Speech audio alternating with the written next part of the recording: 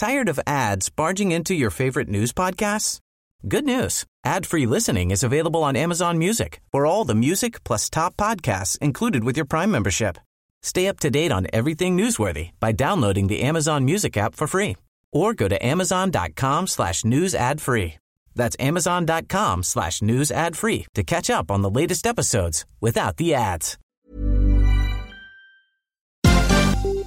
This is MPB News. Hi, this is Karen Brown. Thanks for checking out the Mississippi Edition podcast. If you like what you hear, click subscribe, hit like, or leave us a comment if your app has that feature. Then find other MPB podcasts by searching MPB Think Radio on your favorite podcasting platform. Thanks.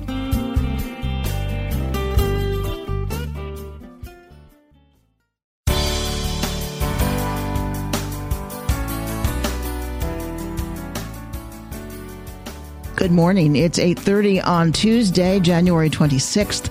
I'm Karen Brown, and this is Mississippi Edition on MPB Think Radio. On today's show, lawmakers look ahead to the governor's State of the State address. We get perspective on both sides of the aisle on COVID response, vaccine rollout, and other issues. Then the federal partnership with corporate pharmacies to vaccinate the state's most vulnerable is lagging. We hear from the AARP on the state's progress getting Mississippi's oldest residents protected. Plus, a new report ranks the risk factors for children and youth in all 82 counties. This is Mississippi Edition on MPB Think Radio. Mississippi Governor Tate Reeves will deliver his second State of the State address today from the Capitol, and some lawmakers are sharing what they'd like to hear from the state's chief executive.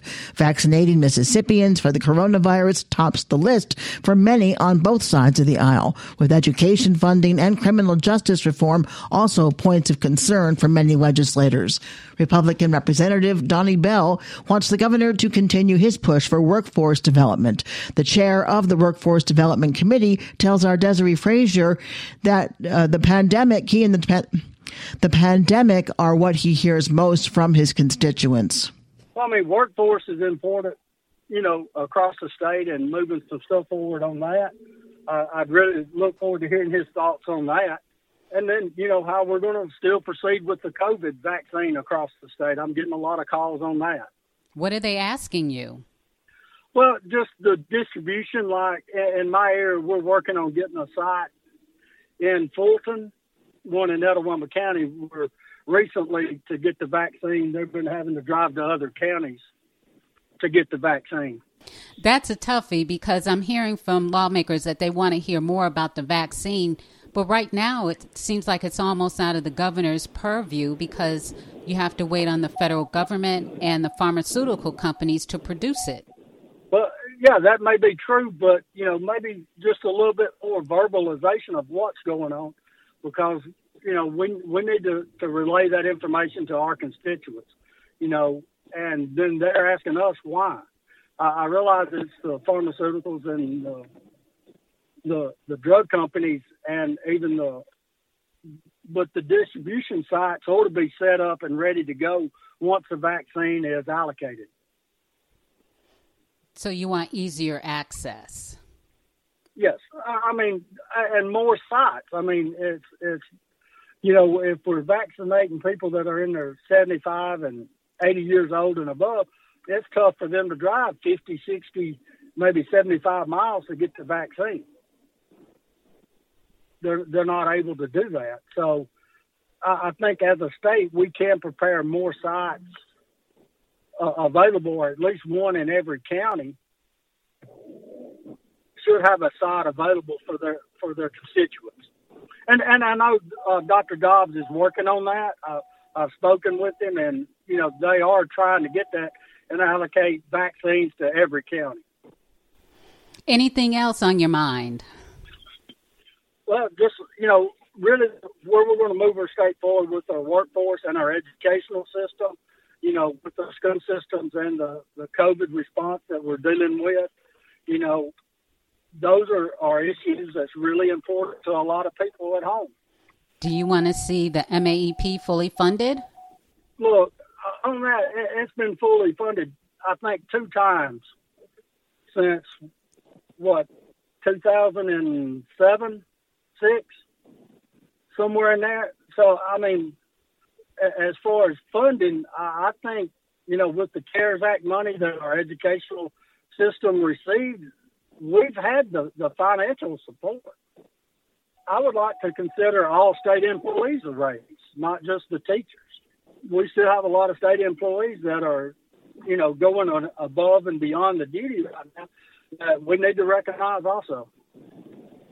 Well, all right. Well, thank you so much, Representative Bell. We appreciate your time. Yes, ma'am. Thank you. In addition to vaccinations, Democrats like Senator Angela Turner Ford are expressing concern over education funding and access to health care.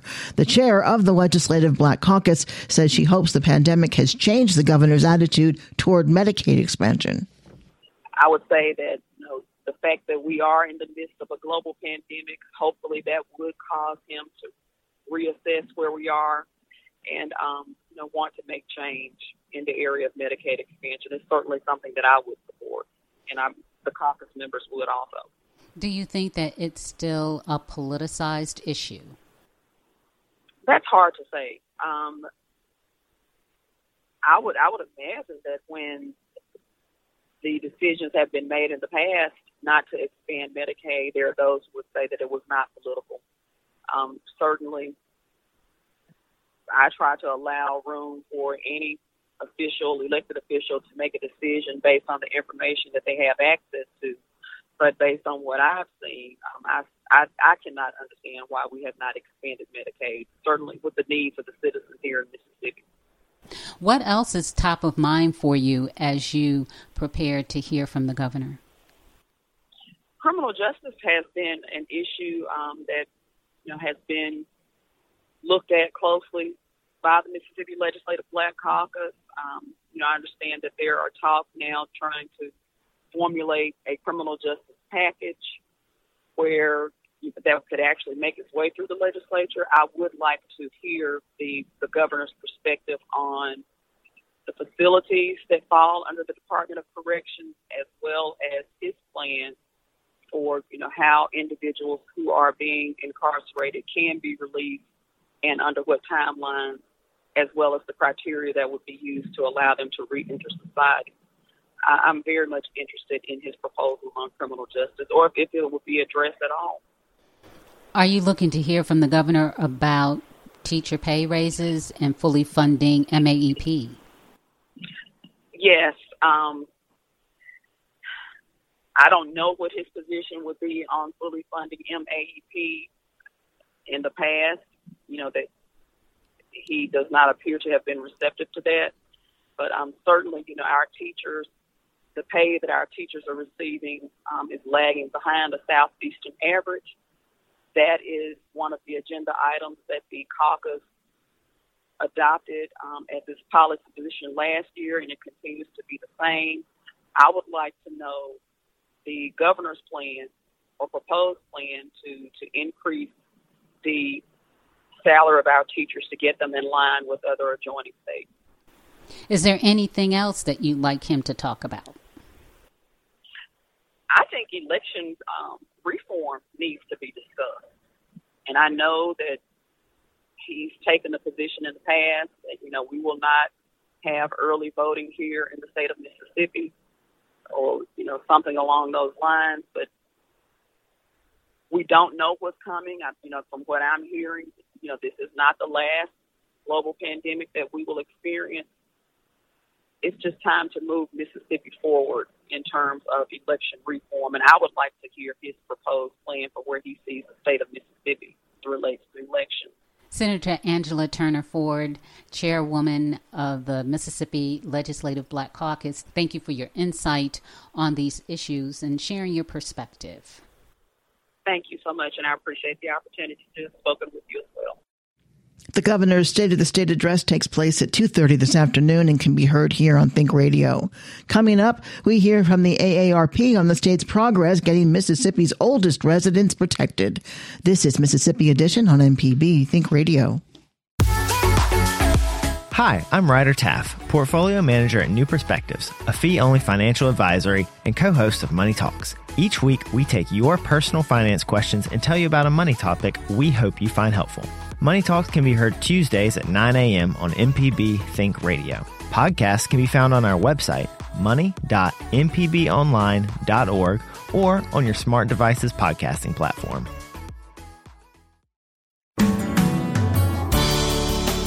This is Mississippi Edition on MPB Think Radio.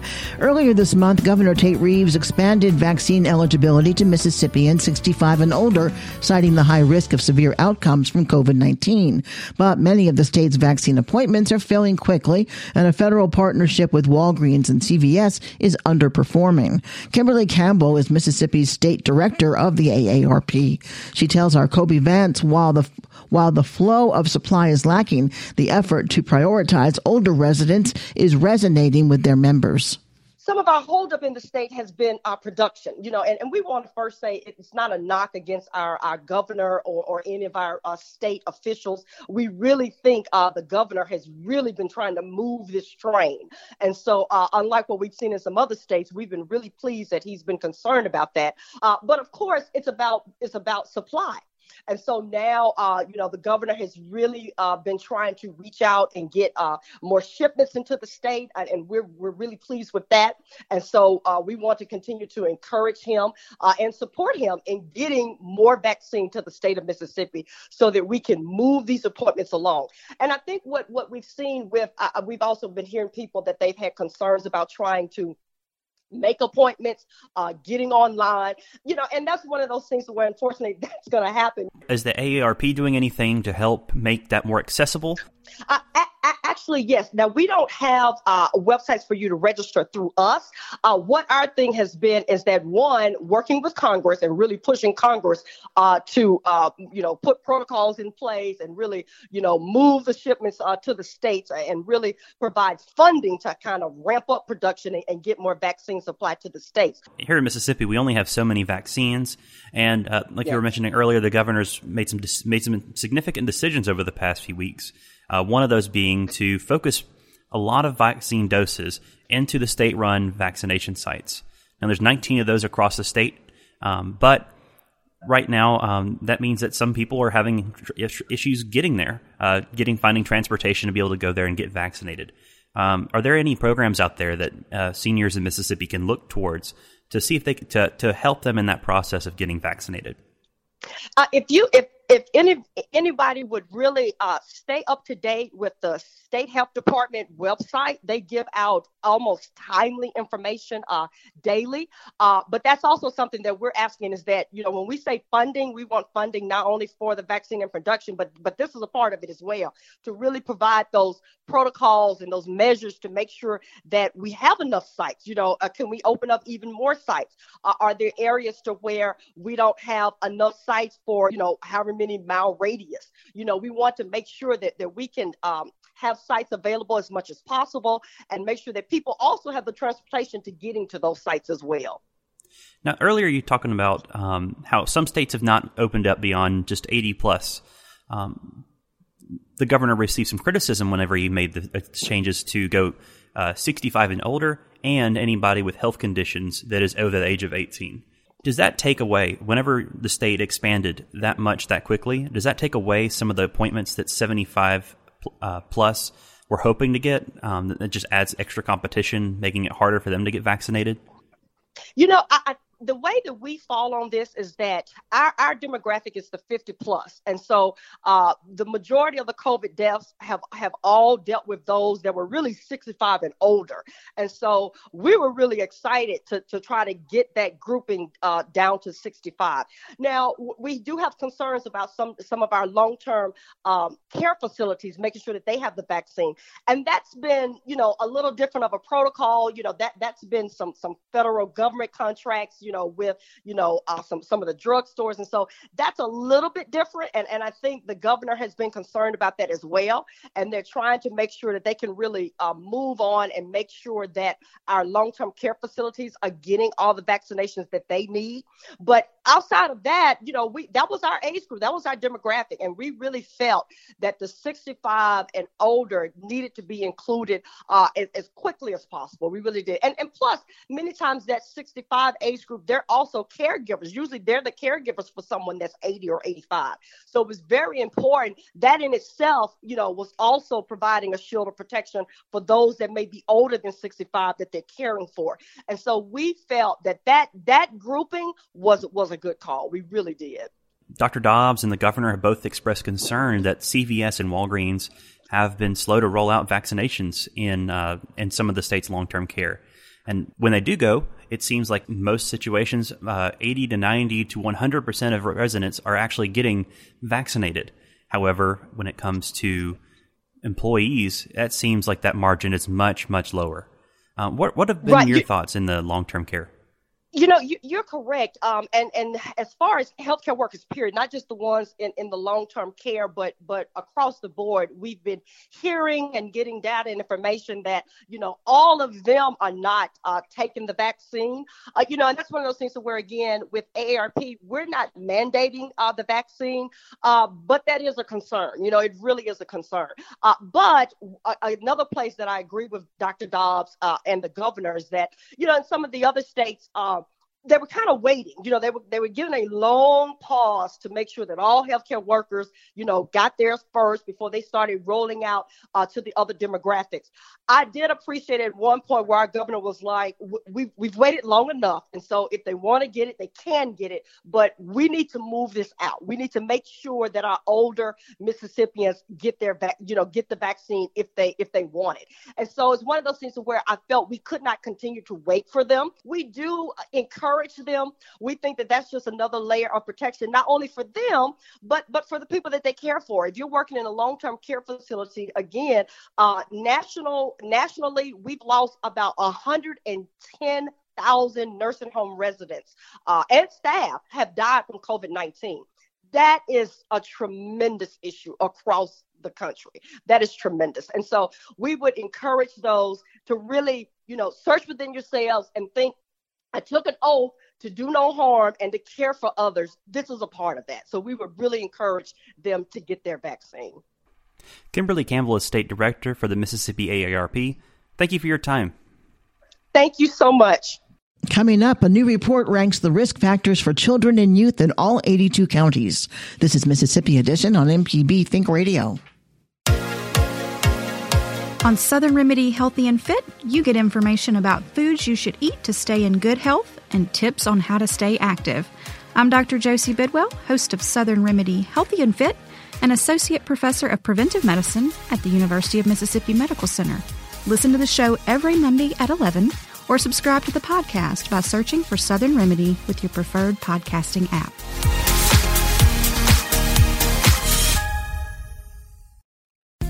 This podcast is a local production of Mississippi Public Broadcasting and depends on the support of listeners like you. If you can, please donate today at mpbonline.org. And thanks.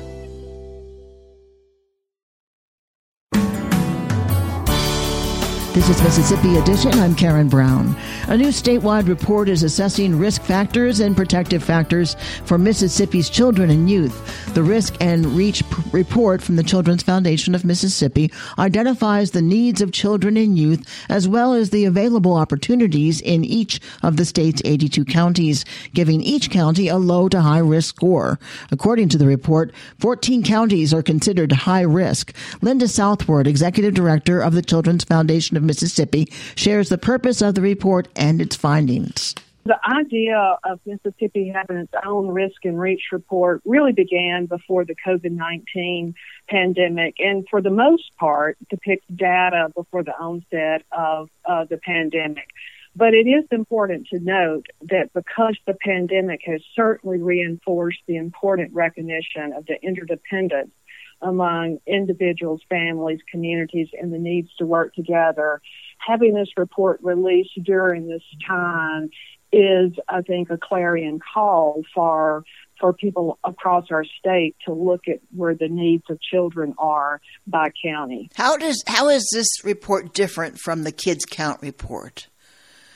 This report is different because what it really does is assign each county a risk level.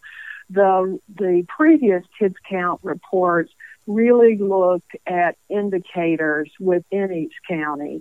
But our colleagues at the Social Science Research Center at Mississippi State University went through various algorithms based upon the Louisiana Tulane University Risk and Reach report that was done a few years ago. And so they were able to take a look at the 16 indicators and come up with a score based upon these risk indicators to determine where each county in Mississippi lies across the continuum. So it was divided into low risk to low to moderate risk, to moderate to high, and then high risk counties. Before we get on to the counties, let me ask, tell us about some of the indicators. Are they the same as what we see in the Kids Count report?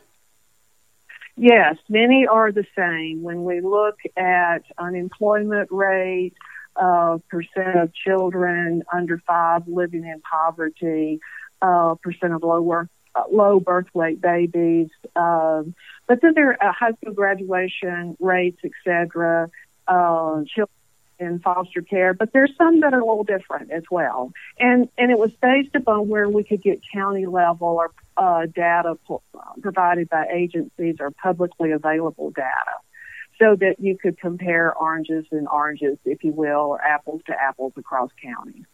Now, does this report also include remedies? Well, it certainly includes reach indicators, areas that, for example, could help with things, for example, some of the education indicators. When we look at kindergarten readiness scores, percentage of third graders proficient in language arts, high school graduation rates, etc.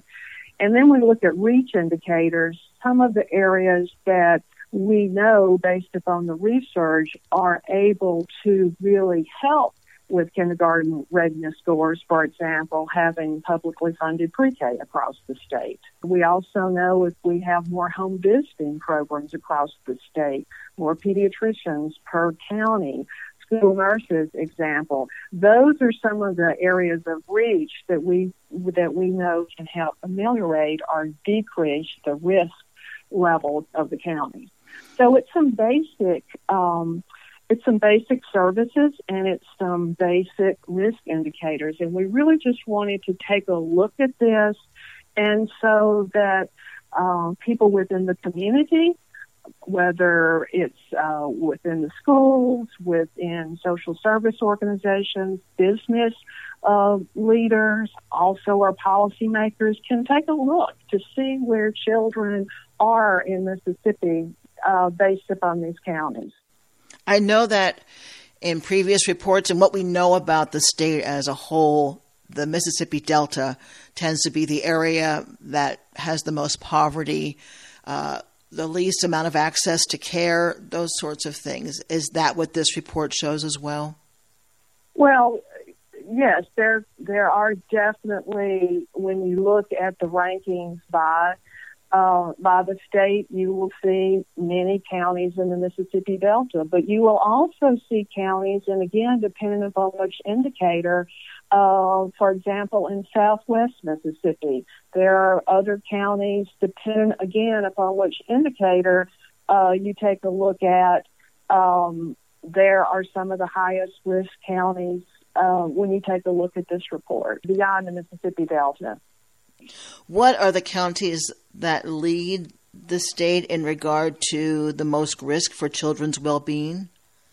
The ones that lead the risk are, there's Adams, Claiborne, Kahoma, Holmes, Humphreys, Jefferson, LaFleur, Pike, Scott, Tunica, Walthall, Washington, Wilkinson, and Yazoo. That's quite a few counties. And And the ones with the least amount of risk do they tend to be counties where the household, the head of household is making more money? Well, when you look at employment, et cetera, and you also look at a tax base. So the lowest risk, according to this report, with the indicators that we used are Carroll, DeSoto, Jackson, Lafayette, Lamar, Madison, Oktibbeha, Rankin, Smith, and Union counties. And again, not just one risk factor that goes into this. This is a combination of risk factors. All right. Where can people see this report? They can go to the Children's Foundation website, which is childrensfoundationms.org. And again, this is the Risk and Reach Report, Opportunities for Children, Youth, and Communities. We've been speaking with Dr. Linda Southward. She is the Executive Director of the Children's Foundation of Mississippi. Dr. Southward, thank you so much. Thank you, Karen. It's a pleasure. This has been Mississippi Edition on MPB Think Radio. Thanks for listening to the Mississippi Edition podcast from MPB News and MPB Think Radio. Don't forget to subscribe if you haven't already, and if your app lets you, leave a comment or review. We really do appreciate it. Remember, you can always get in touch with MPB News on Facebook and Twitter, and fresh episodes of the podcast are posted every weekday morning. I'm Karen Brown. Thanks for listening. This is Mississippi Edition from MPB Think Radio.